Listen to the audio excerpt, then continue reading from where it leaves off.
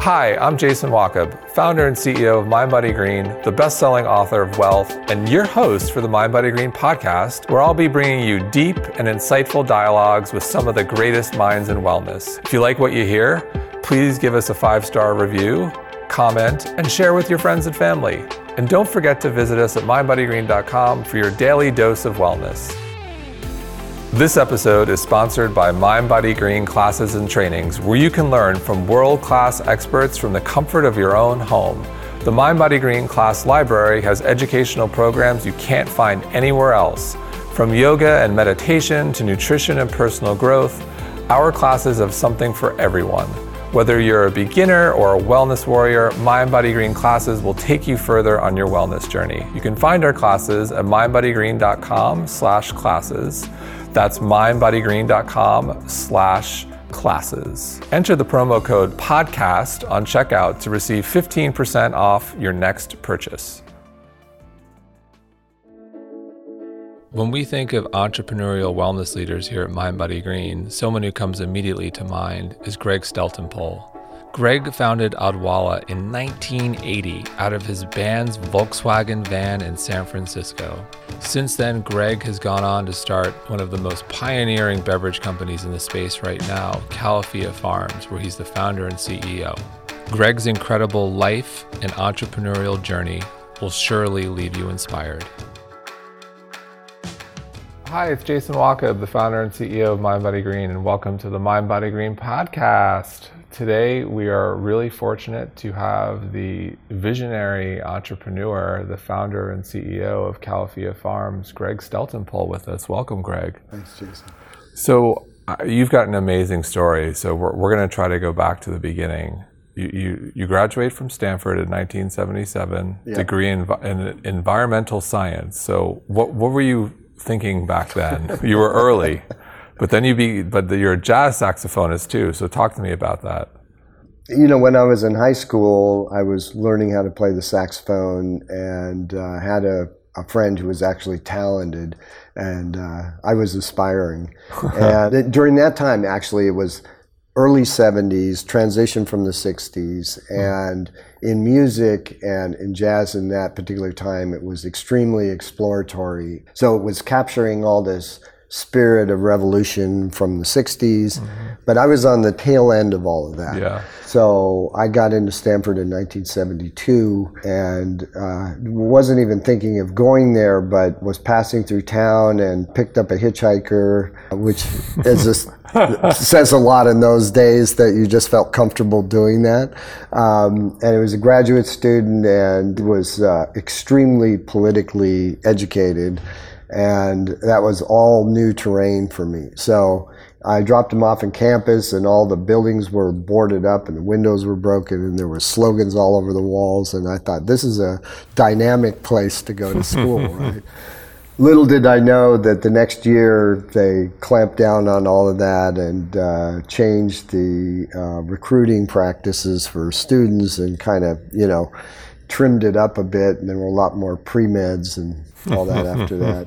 But I think, the real thing for me was I kind of grew up, my dad loved jazz, and it affected my attitude towards everything, the idea of coming out of adversity, of improvisation, of, beauty, and also non-traditional cultural ways of looking at things. So those all, and particularly as I started studying, great black musicians, and that was what I was really inspired by. I started learning how structured a lot of and disciplined a lot of what I thought was completely, extemporaneous. So that was a humbling experience, and I realized that I was never going to be a world-class great.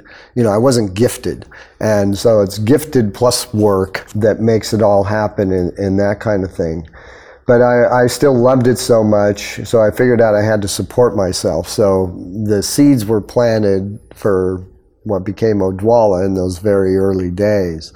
And, it was a group of us who were like-minded musicians. We got together in Santa Cruz, trying to figure out how to support ourselves. And,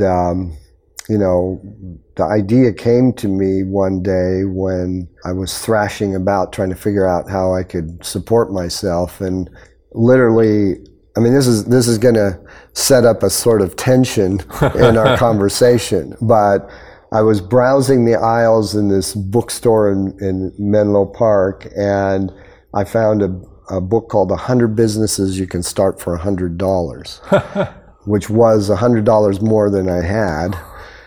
So I couldn't buy the book, but I flipped through it, and they had this concept of a chain or franchising lemonade stands. Today it'd be matcha bars, but back then it was like get your own fresh squeezed lemonade thing. And I kind of thought to myself, well, I've always heard retail is not very easy, so maybe I could wholesale lemonade. Anyway, it planted a seed in my mind. And then this is sort of where the tension comes in. Literally, a book fell off of the shelf and landed at my feet. This is literally true. And the book was Think and Grow Rich by Napoleon Hill. Sure, great book. And I picked it up, and it was like it created all these conflicts in me, because I was dirt poor, living from like meal to meal, literally. And so the idea of having some money appealed to me. But then all these things about Carnegie and the industrialists, and I was already kind of a anti-authoritarian and alternative, critique of the system. But it created this sort of weird alchemy in me between my sort of deeper core values, but also this idea that you could do something by manifesting, just by kind of visioning things and then setting it in motion, which was sort of some of those key principles that Napoleon Hill talked about.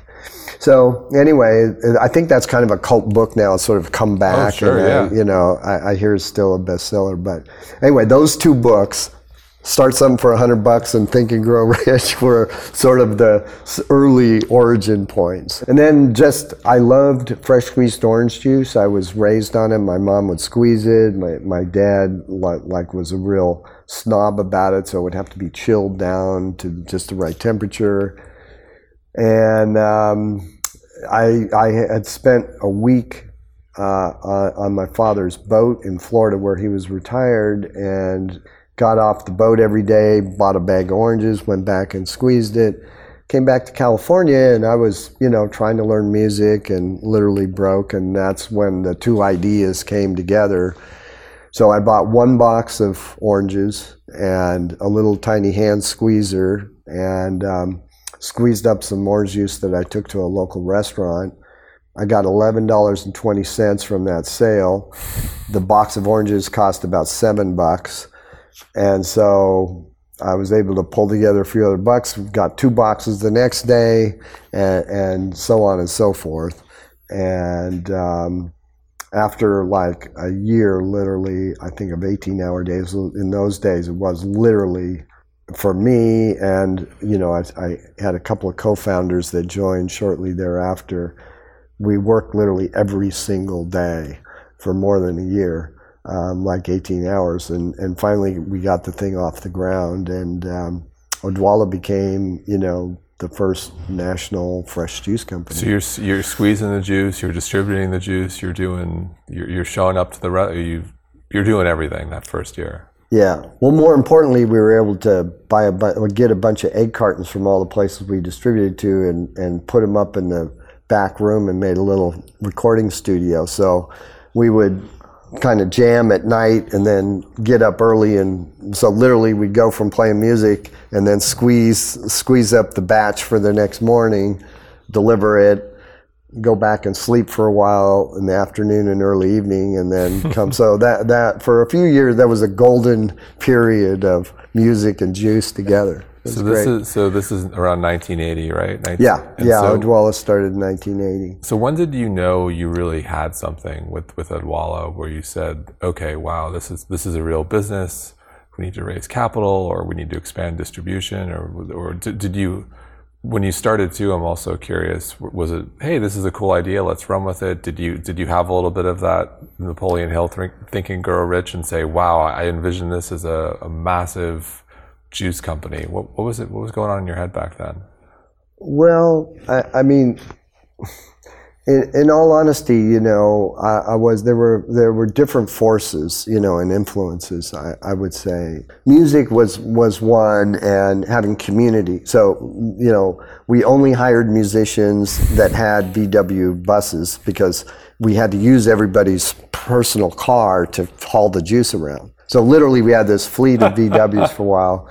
And later we started adopting pickups as well. But there was this community aspect. There was my own background in environmental science. And even at that time at Stanford, there was no environmental degree. So fortunately, Stanford had a kind of unusual program that if you qualified for another major, you could design your own major and then, you know, make a degree if it passed with a different title.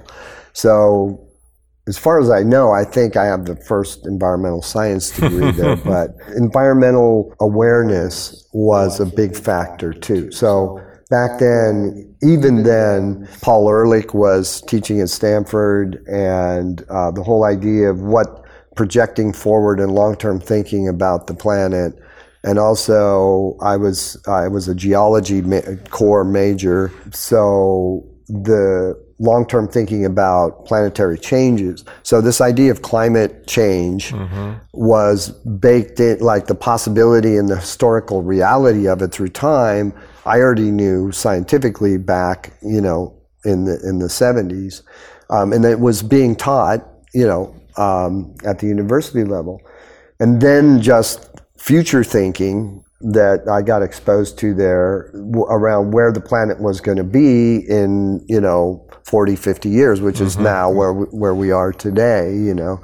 So those things all kind of gestated, and together with the fact that I had personal passions for food and beverage, and I was raised in a family where my mom was a chef.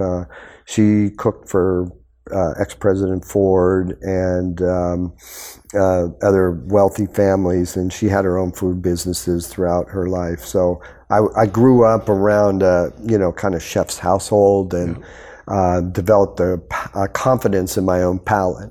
So that really helped me go forward with the companies, you know, that I've had since then. And so, you know, there was sort of a soup, you know, different ingredients in the soup mix.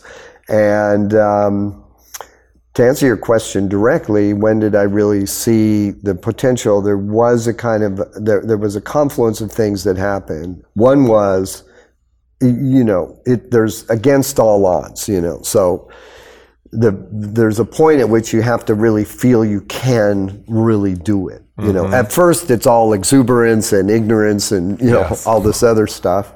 And then there's a point at which you're starting to have to borrow seriously, and you know you're hiring, and it's getting complicated, and then the commitments are getting longer, right? So we had this little thing going on where when we do our routes, we come back and put the change that we had from the cash into a big jar. So we had a jar that was about a foot tall, filled with these coins. So one day we said, well, let's have a contest, and whoever guesses the thing, it'd be a bonus. You know, somebody will win the lottery. Who knows, you know? So we counted it out, and I had guessed it down to the quarter. Like, so I thought to myself, that's weird. You know, I guess I have some kind of strange tuning to what we're doing, you know? And so I said, okay, that's sort of a sign that I can trust my instincts in what's going on in business. But I later learned a lot of hard lessons around ignoring that, you know, which we can talk about later. What were some of those hard lessons? Well, just, you know, strictly to the point of not listening to yourself and thinking that at that time, you know, alternative, well, this is called natural foods were in their infancy. So Whole Foods was just getting started, wasn't really aggregating yet. and we were coming out of an era of co-ops, so in the 60s, the hippies would get together and, do joint buying so they could lower costs. And it was also a way to get together. You could buy things in bulk and then, have, some collectivism. I studied communes at the time. And so communalism was a sort of, interesting idea that was definitely in vogue at the later end of the 70s. And out of those early beginnings, the first natural stores and some entrepreneurs emerged. And like Paul Hawken had Erewhon, then Paul got into the gardening business and wrote a book called The Next Economy, which kind of encapsulated some of these early new entrepreneurial ideas around people creating businesses that were healthier and better and just looking forward, And then as Whole Foods came on the scene, they allowed some entrepreneurs like Odwalla to plug into that and start to grow a little more rapidly. And then there was these distributors that were serving the natural foods community. And so those were the early beginnings of starting to be able to scale some things. But Odwalla, we were taking fresh fruits and vegetables, literally everything, like bananas and peeling them and strawberries from Watsonville that were freshly picked and, tons of fresh oranges that we were getting from the Central Valley. So it was this massive fruit processing, very labor intensive and a lot of backbreaking work. Sure. And, I started looking at that and I was participating in that. So from, early exhaustion, you try to look for ways that it can rationalize, get better production design. So the culture of Odwalla started to develop technology forward thinking in terms of minimizing labor, backbreaking labor and all that. So that early thinking, and then my father was a systems engineer in the defense industry, so I had this he was German, so I had this German engineering and then a mother is a chef. You got both. Needless to say, they were not compatible, but the funny thing is, I sort of am a weird amalgam of their gifts or passions, or disciplines, and that gave me a sort of a foundation for a way to think about growing a natural food company that was more robust and had more infrastructure to it. So at its peak, what did Odwalla look like in terms of employees, scale, your day-to-day and time? How much time had passed? Well, Odwalla ended up being sold, the entrepreneurial phase of it ended in 2001 when it was sold to Coke. But the period, that 20-year period... Tell me about the high of that period and the low of that period. The high of that period, there were many highs, and I think the big high wasn't so much a sales number as just a cultural phenomena, sure. And there were a lot of aspects to it, and I'm grateful to be able to have someone who wants to listen or ask good questions about it, because the period was really seminal in the best sense of the word, in that we were extremely idealistic, but also were into doing things as opposed to talking about it and just thinking about it. So we put into motion a lot of things that are just now starting to become, much more adopted and thought about. So we were a pioneer in, environmental thinking and applications relative to food. Odwalla had one of the first relationships with a place called Earth College in Costa Rica, which was the first kind of sustainable agricultural college in Latin America, and we were their first customer buying organic banana puree here. We were the first proponent of a thing called the natural step, which Paul Hawken became the head of in the U.S. for a while, and was started in Europe by Karl Heinrich Robert, and it was the first full systemic environmental thinking framework for introducing these ideas in larger companies and cultures. So we were, our local supplier for strawberries was this farm just right up the road, Swanton Berry Farms, and Jim Cochran later became a big pioneer in the organic industry. So we were one of the few companies that was growing and could provide support and visibility to a lot of these early ideas.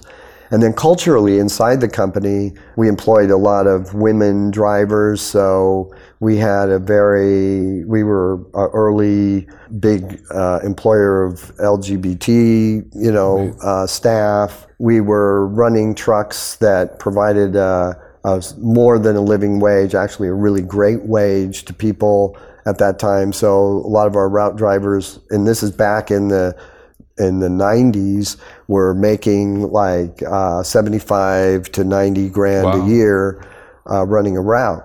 And I had a kind of idealism, and we as an organization really promoted distributed entrepreneurialism and all that. Yeah, how many people did you have working for you? I'm so curious because as companies scale and they get bigger, it's harder to be idealistic and harder to... Culture's hard. Right. Well, the word idealism gets maligned, and I think when we use the word, it tends to be kind of fairy tale thinking without being grounded. And it was impossible not to be grounded when you had to make and deliver everything in a 24-hour period with a fleet of trucks. So at that time, we probably had about 600 employees and, a lot of routes. At that time, maybe 300 routes. So you're all over the U.S. Well, we acquired a number of smaller companies as kind of a foothold in key markets. So in the New York market, we acquired a small company called Fresh Samantha that had built up at that time around maybe a $20 million business on the East Coast. And at the time Odwalla was sold to Coke, it was around 100 million. So the scale of fresh, this was raw juices, So we were somewhat inspired by things Federal Express had done. So we really analyzed the logistics of getting a turnaround system. And by pioneering handheld computers at that time, so we installed, we were the smallest company to install they were made by Fujitsu, but little handheld computers that were actually about 3 or 4 inches thick, but they were, maybe 8 or 10 inches long, and you could hold them, and then there was a printer mounted in the truck. Right. So that gave us just-in-time information about inventory on the shelf and all this kind of stuff. So we could manage this, what we called JIT, just-in-time, route distribution, manufacturing, so there was a lot of extremely rough logistical problems that we had to solve. And there was no good refrigerated distribution system. So that's why we had no HPP, there was no culprit, none of that. It's just raw and... Yep. And we were starting to scale up the equipment and the stainless processing that was involved. Yeah. So talk to me about, leading up to the Coke sale. Talk to me about, the E. coli and how that affected you, the business, and what that was. I can only imagine how hard that was. Yeah, as I think most people we went through a really devastating recall in 1996, and we got a call one day, went to work, and the irony was I had an appointment with that morning with a guy named Dee Hawk, and Dee was the chairman of Visa, and Dee had just written this book called The Chaotic, or Chaotix, which was this brilliant book. He had been spending a lot of time with the Santa Fe Institute, and it was chaos and order together. And it was about how to apply it to organizational thinking and, like transformational ideas, really heady stuff. So I was really excited about showing up, meeting him first thing in the morning, 9 o'clock. and a call had come in. My partner picked it up, and I said, Greg, you better come in here and listen to this. And it was the Department of Health in King County in Seattle, and they said, well, we've found 8 or 10 cases of E. coli poisoning, and right now we're not too sure, but it seems like some common element these people are saying is they've had fresh apple juice. And most of the people have said that they've had an Odwalla product. So, we kind of walked through, the information that they had and really thought about it. And then we started looking more into the E. coli 0157, which is the one that actually makes people ill. And found out that apple juice, it had been found in the past in fresh apple juice. So mostly in the East Coast in small apple cider mills where a lot of the apple cider mills use grounders, so apples that have fallen off go, because they're softer and stuff, and they go to the cider, and then the fresh pack ones are the, sound and crispy ones that are better looking. And that's where they had found this issue. Well, we had just built a new facility that had this state-of-the-art washing system and, chlorine and, we had seen all the other facilities that every other juice company was using, and we were pretty convinced that we had a bomb-proof application that was the best of its kind. But that wasn't good enough, and as we later read into the literature, E. coli 0157 is extremely adaptable, and higher acid products usually are a deterrent, and we found out the hard way, obviously, that that's not good enough, and that they can live in that environment. So we never found it in the plant or any of that, but in that process of thinking it through, we just realized that it was going to take months to get to the bottom of it.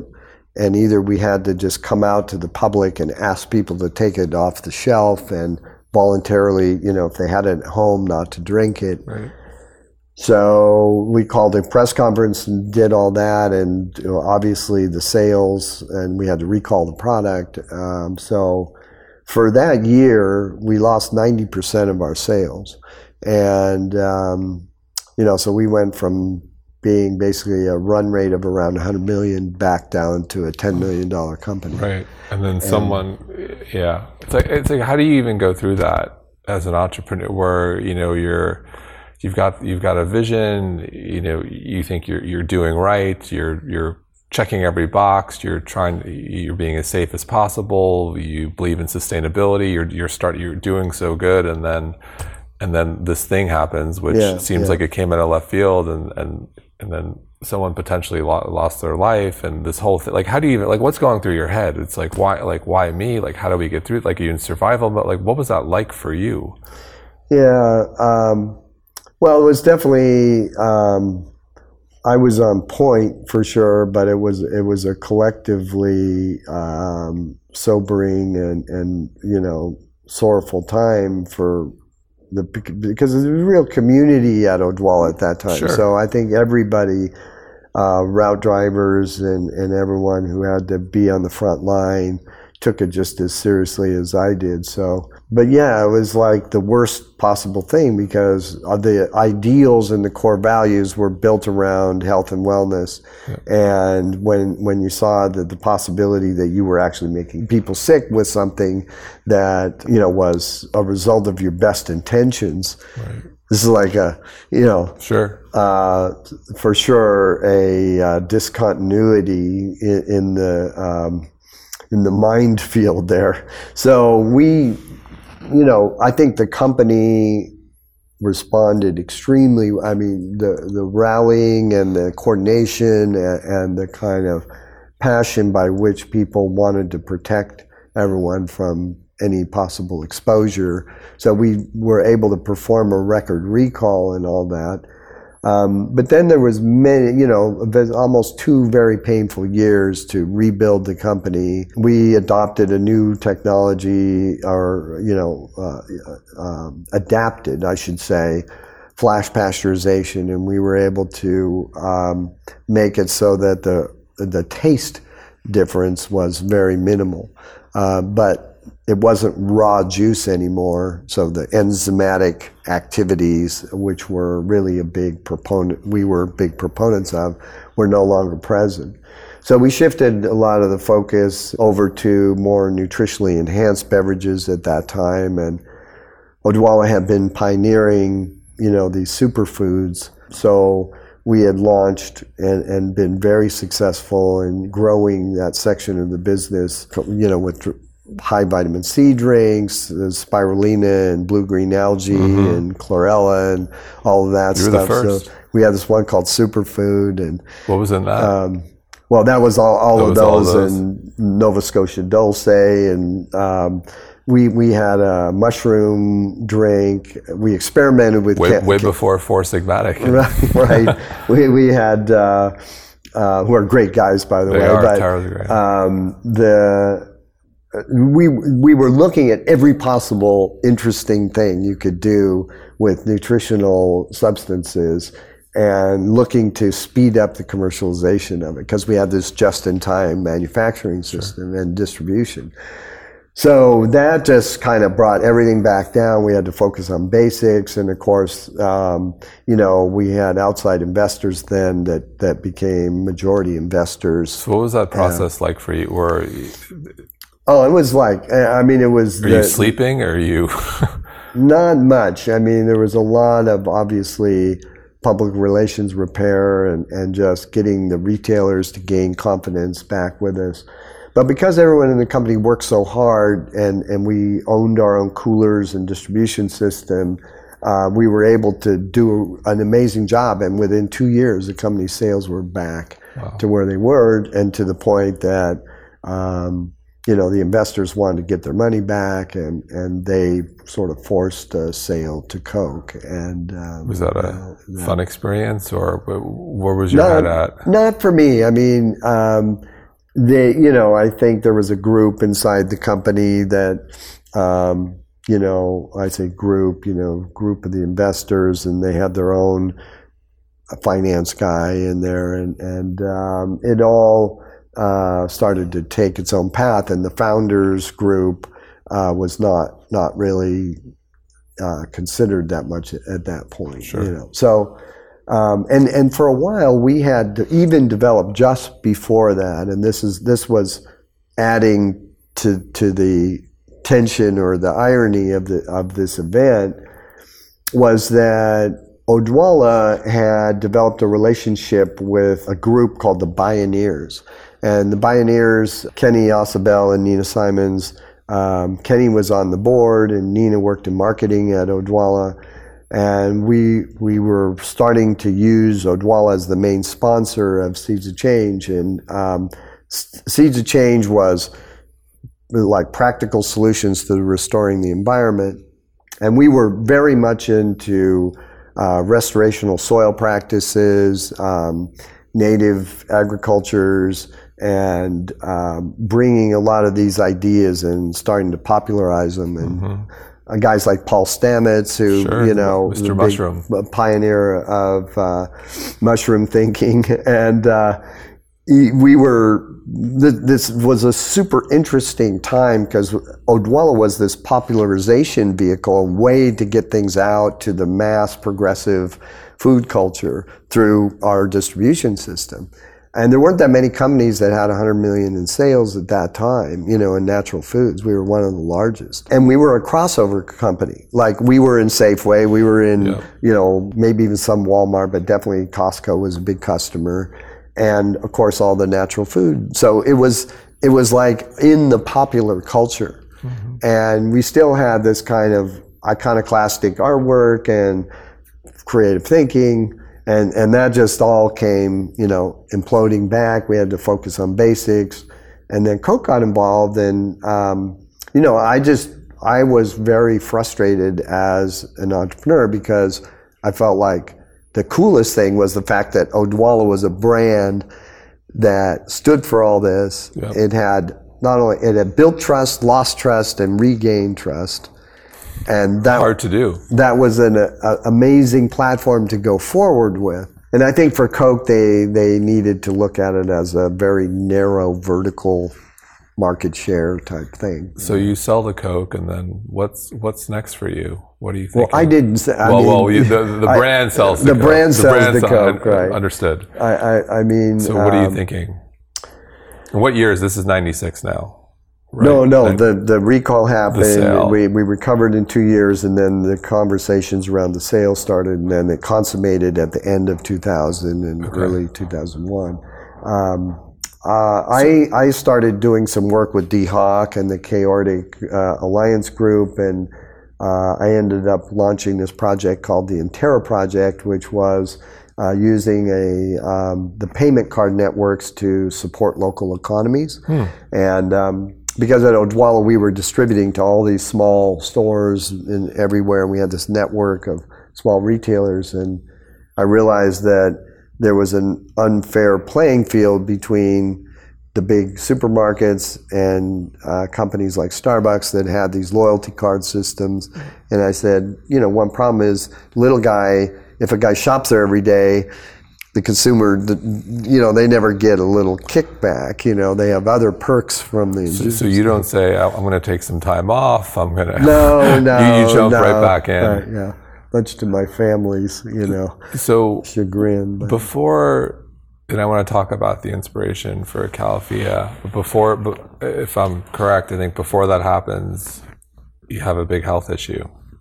Well, I also, around that time. Yeah, in about 2004, I got involved in co-founding a small juice company called Adina for Life. Yep. And Adina was focused on fair trade. So, at Odwalla, we were focused on fresh fruit and vegetables, mainly in the U.S. We had some mango business in Mexico, but for the most part, it was U.S.-based stuff. And then we started, I started just looking at this whole issue of global inequities, and I happened by chance met this young African entrepreneur from Senegal, and she had noticed that when the big American soft drinks entered Africa, they were displacing the native drinks, which were formerly really healthy. So they had, and hibiscus is a high antioxidant, tea flower type flower, and make these infusions with it. And now you could hardly get what was called bissap back then in Senegal. So we joined forces. I got a lot of my friends to invest, and we started this company to promote these beverages from other countries. So that's when I got into coffee.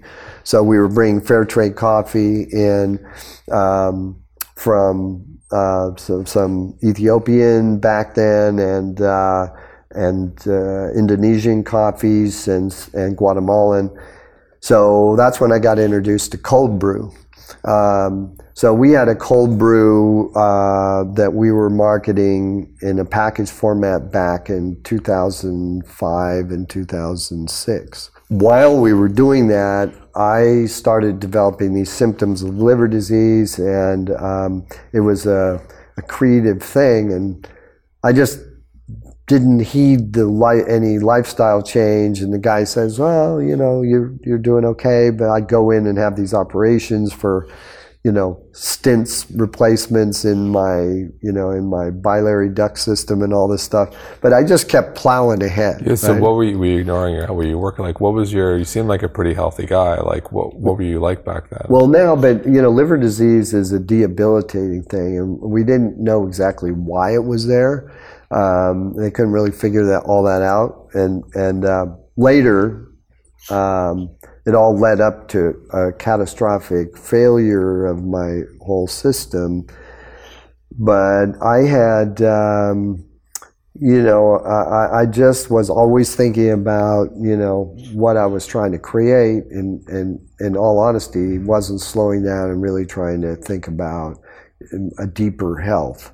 And so when I finally just started collapsing, basically my system was shutting down, and liver is pervasive. So, you get, and so long story short, it was getting pretty bad. And at one point, I had to get on the transplant list. And I had heard about the same doctor that Steve Jobs had used. And Steve had already, he was still alive at that time, but had just had a transplant the year before. And his wife, Lorraine, was an intern at Odwalla at one point before she met Steve. That's funny. So they were good intern. Oh, awesome intern. she met Steve the fall after that. But they were always really supportive, and so my wife called Lorraine, and she hooked us up with the same doctor. So we flew there and got there on a Friday, and I went in for my big checkup on Monday, and while I was there for the checkup, the whole thing went kaput. Oh. And so when you have a massive failure, I won't really describe it, but long story short, you have about a 48-hour window. And so it was, the doctors tell me, this is like a 1 in a million kind of thing. So how'd that change you? Like your view on work, and obviously you're a hard-charging entrepreneur, but when you walk out of a situation that's life or death, like, how have you adjusted your life? Good question, and I won't say, all the lessons have been firmly learned, because part of it is I was blessed with a very successful transplant. So it turned out I had a congenital deformation of my bile duct system, and so it was just not equipped for it wasn't big enough. So as I got older, it clogged up, and it caused the failure. But backtrack. So 2 years before the transplant, we started this. I joined with a group of farmers to start Califia Farms, which is what's happening today. And that got started when the Adina project, I left it, and it's a story unto itself, but it's sort of an object lesson, and too many cooks spoil the broth. But we had gotten some other big beverage people, the former chairman of Pepsi, this guy named Roger Enrico, who's passed away recently, great guy, and then a guy named John Bello, who had started Sobe Sodas, and then another investment group, and myself, and the Senegalese woman. So there were too many chiefs, and so one day I said, this probably isn't the best use of my energy. So I left. Literally the next day, the phone rings, and it's this guy, Bern Evans, who owns a company called, or runs a company called Sun Pacific, a big farming operation in the Central Valley. And he said, hey, I've developed a market for all these easy peeling mandarin tangerines and clementines. And tangerine juice was a bestseller for Odwalla. And I actually loved it better than orange juice. It's got the sweet and tart kind of combination. And I thought, wow, to popularize tangerine juice again, and Coke had kind of dropped it from the Odwalla repertoire. So I love that idea. He asked me to take a look at, assessing that feasibility. We formed a partnership and then launched Cuties juices for him first. But then I called the company Califia because I had fallen in love with that name. And the name Califia was derived from the legend of how Califia was started. And it was this Amazonian queen who had this kind of matriarchal paradise here. And this was a story that was written by this Spanish author back in 1500. I think it was published in 1521 or something like that. And the Chronicles of Esplanade. And the theme was this handsome Spanish knight. And it was his chronicles, and embedded in that story was this mythical island of California. And this portrayal of this like exotic, prolific island where everything grew, where people spoke to the animals and all this stuff, and it was led by this beautiful, fierce women warriors. I thought it was just such a, cool kind of foundation that most Californians have never heard of. Mm-hmm. And I thought, well, let's revive that story because that's worth, retelling. So that was the name. That's where the name came from. We started making this tangerine juice, and in the meantime, I was getting sicker and sicker. And then I realized, this brand was an opportunity to do something I always wanted to, but Odwalla never followed through with, were these plant-based milks. And the big fundamental difference and the reason they're sort of superior to juices are that these milks are very low calorie. You can do them unsweetened. They don't have natural sugars and low carbohydrate. So it's a great foundation for making smoothies or whatever people want to do. And obviously lactose free and the environmental story behind it's Sure. great. So I thought, let's launch this thing. I had kind of thrown out this sketch of this curvy bottle that we were starting to use, and when we put a white label on it and put milk in it, it just looked great. So we thought this we could go out and really kind of disrupt the kind of dairy case at that time. And is like literally the month we were launching it, I had my transplant. So you're extremely ill, almost deathly ill, and you're ready to go right back in with starting another company. What does your wife say to you at this point? Well, the illness was progressive, so at the time the company started, I thought it was all manageable. We did, even. I think the intensity of starting up a company is always underestimated, So yeah, very difficult period and a lot of trust from my partners, who were very supportive while I had to start having health treatments and all that. And it's super stressful on my wife and family, obviously. And Sure. I think everyone would have preferred that I just quit working, probably for sure. And then, I think it's anyone that's gone through kind of a near-death experience, there's probably a common understanding amongst people who have had that happen. But it was that for me because, you kind of you do sort of, when they take the liver out, and there was a period of time leading up to the, just during the emergency period of it, where I kind of had to sort of face my own, reality about whether I wanted to go through that as a,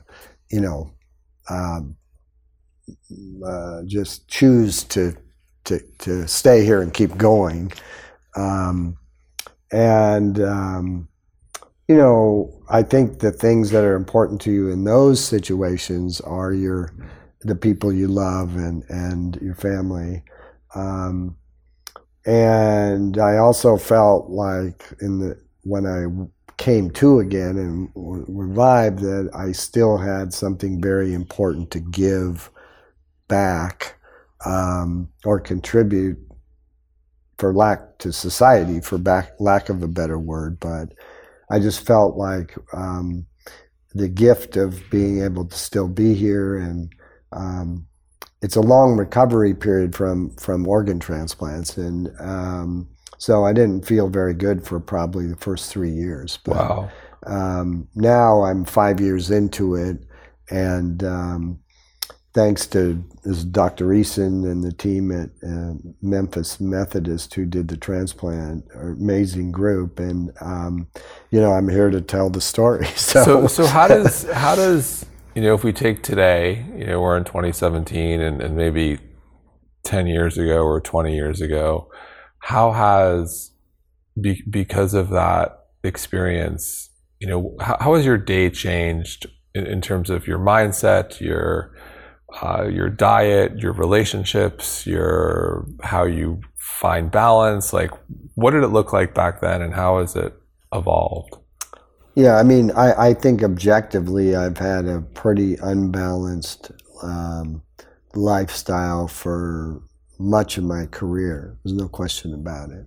So does peak, what did that look like for you? Well, it's just, and I can't say it's that different, but I've developed some internal thermometers that sort of I listen to now around when, and I'm, because I think I'm asking because I think every entrepreneur struggles with this, and I think specifically in our world, it's almost worse because we know. Yeah. Where some people are a little bit ignorant, we actually know. Yeah. Well, I think it is a kind of genotype for sure. I mean, you have the bug and the kind of drive that you can't get rid of, or you don't. But then also, I was exposed to so many things in these formative years, and I think I just had a kind of expansive mind orientation. So to me, I see the confluence of so many ideas and potentials, and I look around and I see a lot of them having traction in little ways. But then I look at the big things like the food system, the global food system, and I see a big mess, a train wreck kind of coming. And, I just feel like there are some imperatives that are important and ideas that are important to prove out and just show that they can work and lead by example. So that drive has always been a source of energy, and I think, the doctors even told me, Greg, and told my wife, if you tell Greg to quit working, he will, So how do you balance that drive, that drive, that passion? How do you balance that today in a way that's healthier than previous years? Well, I think, entrepreneurs all have inner work to do so that they expose their compulsions, and become more conscious about what those are, So those unconscious drivers, and they may have been back to the classic thing of, things our parents said to us, and then, how we were out to prove otherwise, the rest of our lives, or wounds that we had. But I'm kind of a believer in this concept of, I don't know, I'm going to throw out this term and, get kicked out of some groups because of it, but it's like a sacred wound. So you have these injuries to yourself in a way as a child, and those become at first a weakness or a wound, or you're always compensating for them. And then later, as you start to look at them as sources of strength, and you can consciously work with them in different ways. So, that's where the stage of life that I'm at. I look at these compulsions and try to definitely put them in a context and balance them and use them strategically as opposed to just be driven by them. But that's a constant watchfulness as opposed to... Is there one thing you practice or do today in an effort to take care of yourself, whether it's meditation maybe you didn't do before or something, or you take more vacation time or do something different to start your day? Like, is there anything like in the day in the life of you that you've changed? Yeah, I mean, I think little things. So I'm always little things. I'm not a guru of proper lifestyle, but like get Gwyneth on here for all that stuff. I don't know about that. But I'm still a pretty driven person.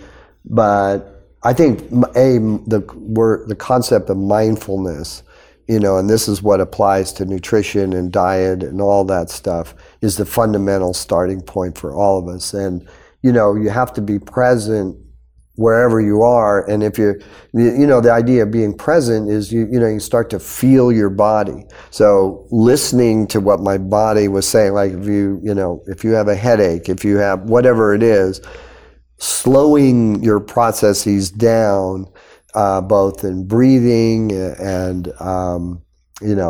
eating slower, being careful of the proportion of stimulants and balancing all those things out. I think there's just like huge gains for most people is strictly things like avoid compulsive eating patterns that are driven by foods that are not nourishing foods. Right. So, so less processed carbohydrates is the simplest way I can tell you after 4 decades of like studying all this stuff. And then you can move into things that are really supportive of a healthy immune system, like anti-inflammatories like turmeric and adaptogens like ginseng and ashwagandha, and high antioxidant foods like matcha. So this is why I'm still fascinated by getting all those products out there. They've come full circle with the four sigmatics and moon juices of the world, making them cool and interesting. And Califia has this great base of these milks and coffees to just add all those things in there and make them even more functional. So that idea is inspiring to me because I still find these food swamps, food deserts, food vacancies everywhere where you can't, and I never really answered your question about way back with Odwalla, and to me these are continuums of interest. As an entrepreneur you have to form a corporation or form a brand, form a company, but those are vehicles for getting these ideas out there in actuality. But the impulse that started it around having something healthy and good for you available on every street corner, that was what drove me back then and today. Right. I just think we should be able to go into any market in the world and buy something that's actually really good for you, that's in a package. So where is Califia today? You've grown quite a bit. You've got, how many SKUs do you have now? I don't even know if you... Well, I think it's, if you include some of the foreign language ones, there's probably 90 something. 90 SKUs, right? Like you're in... Stock keeping unit, SKE. Yes. So what's the vision and where are you going? And I thought it was, I started with the nut milks and and the coffee and the cold brew and then nitro, and then you're back to the juices. So you're back to your roots. Yeah. And so like, where are you today and where are you going? What's the vision? Well, the cool thing about being older and there are some real fun aspects to it actually is, you can, you see decade-long perspectives, and now like almost 4 decades in looking at natural foods and where they've come and where they're going is really fun. And there's this incredible state that we're at right now in the food system where the large global multinational food companies are incapable of reacting fast enough to respond to how media like yours and so on have, and just connectivity between peer-to-peer knowledge sharing and people who can change their life and then they tell their friend, this is what I did, and then their friends try it and it works. Like, stop eating dairy or, go gluten-free for a while and see how you feel. And, some of these big ideas, of which I think plant-based thinking or plant-centric diets is the most accessible and big idea out there, which is getting easier and easier to apply.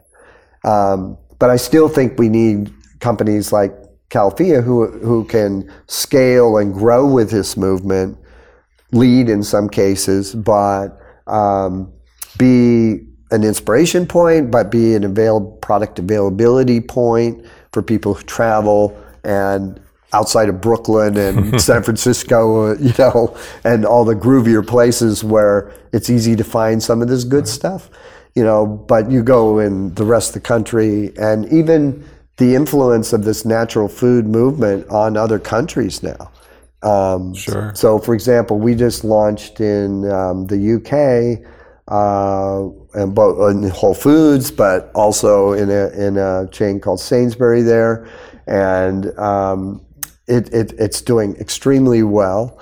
And this idea of California healthiness and the California vision is something that's very contagious, I think, sure, globally, actually. So I think probably in terms of scale, you're probably bigger than Adwala ever was now already. Oh, yeah. Well, I don't know about ever was because Coke wouldn't share with me. But, it's more than twice as big as at the time of the sale in just 4 or 5 years, probably. But, so what is the vision? Do you think, I'm curious in terms of expansion and SKUs and where you're going and where do you see beverage going? Do you see, in some ways with scale, do you think you can be the next Coke?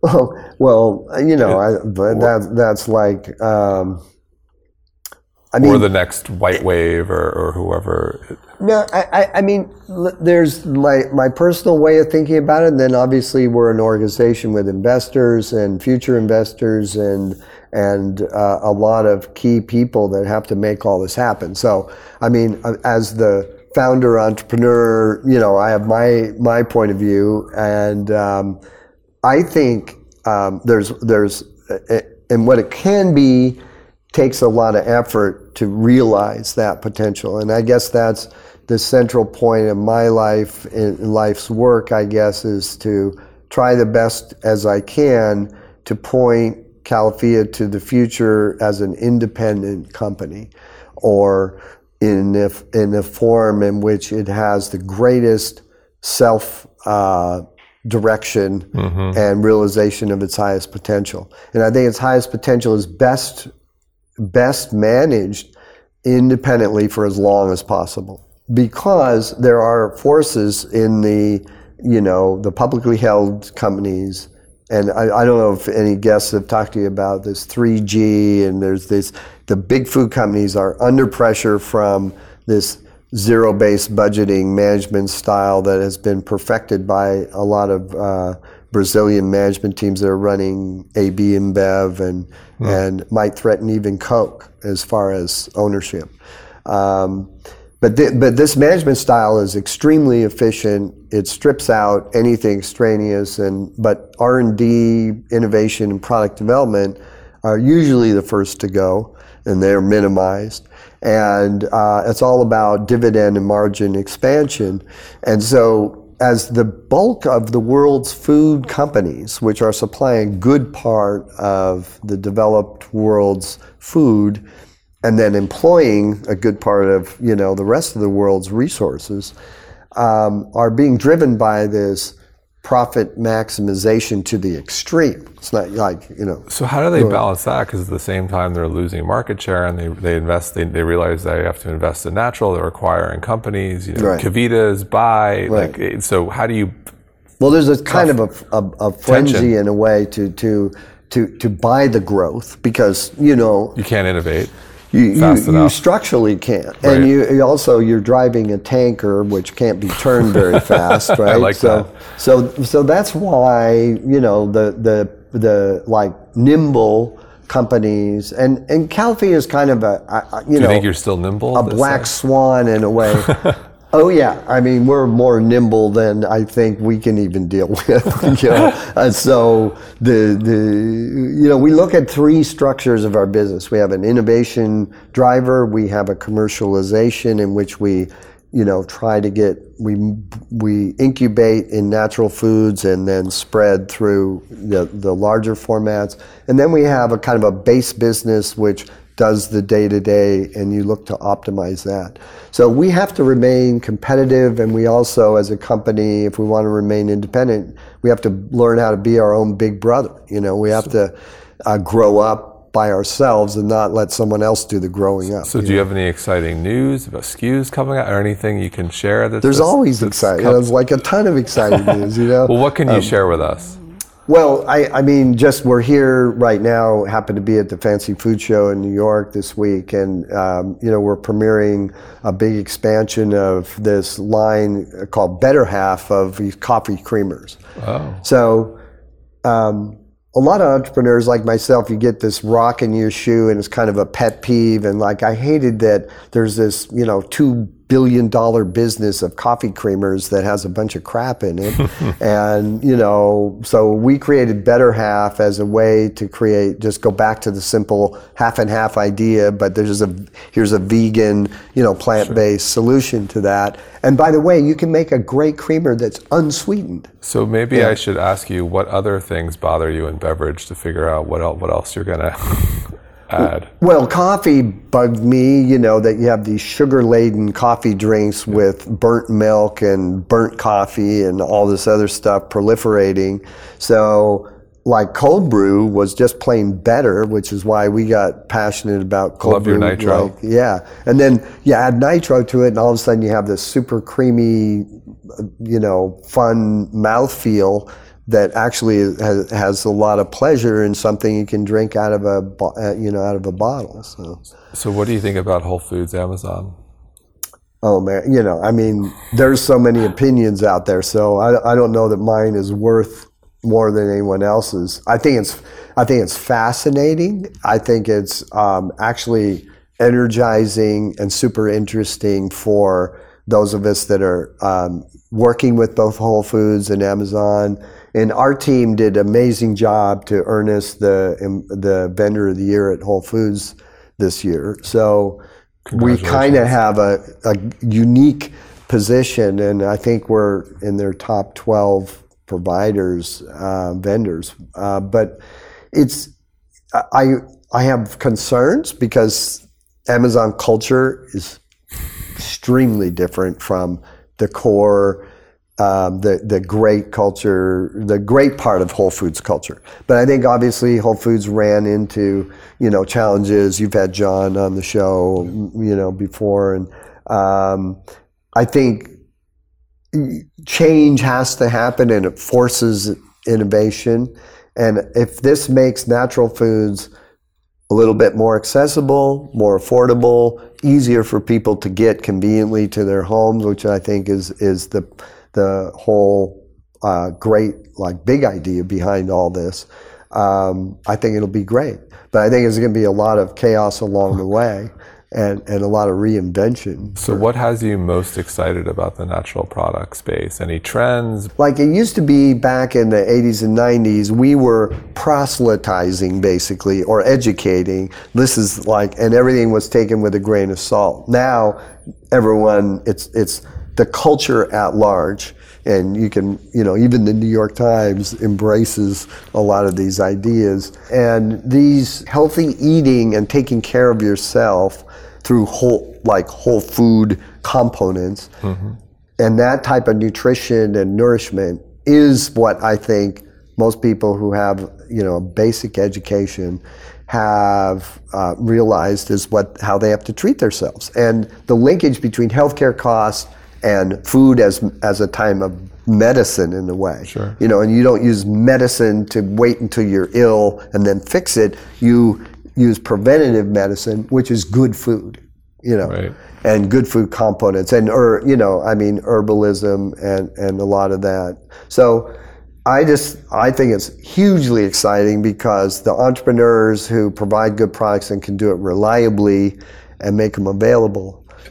Any small scrappy guys out there? You're like, that reminds me of me when I was starting out, or small scrappy brands, or there's a ton of them.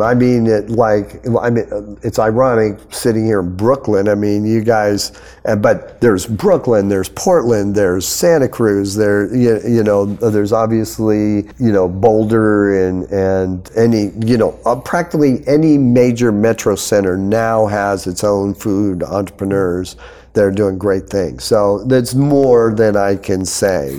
Then there's great companies like Guayaquil who have been yerba mate for a long time and totally dedicated to sustainable and fair trade and a lot of that. And I love those Four Sigmatic guys. And there's a ton of specialty coffee as an industry who's become our partner since we developed this barista blend product that pairs well with specialty coffee finesse, and it doesn't curdle and all that stuff. So we've become an integral part of the specialty coffee industry, which is totally creative. I mean, there's just as that explodes with things like matchas and turmerics and all this adaptogenic herbs coming into the mix, it's super exciting. And making these products available to people across the country so they can go to an airport and find this stuff, or you can be at a corner store in an inner city and have these all throughout Harlem. And I mean, there's still so much work to do to get this food out so it's available, wherever people work or shop or, travel. So if there's one thing you could change about the natural products industry, what would that be? Oh, I would have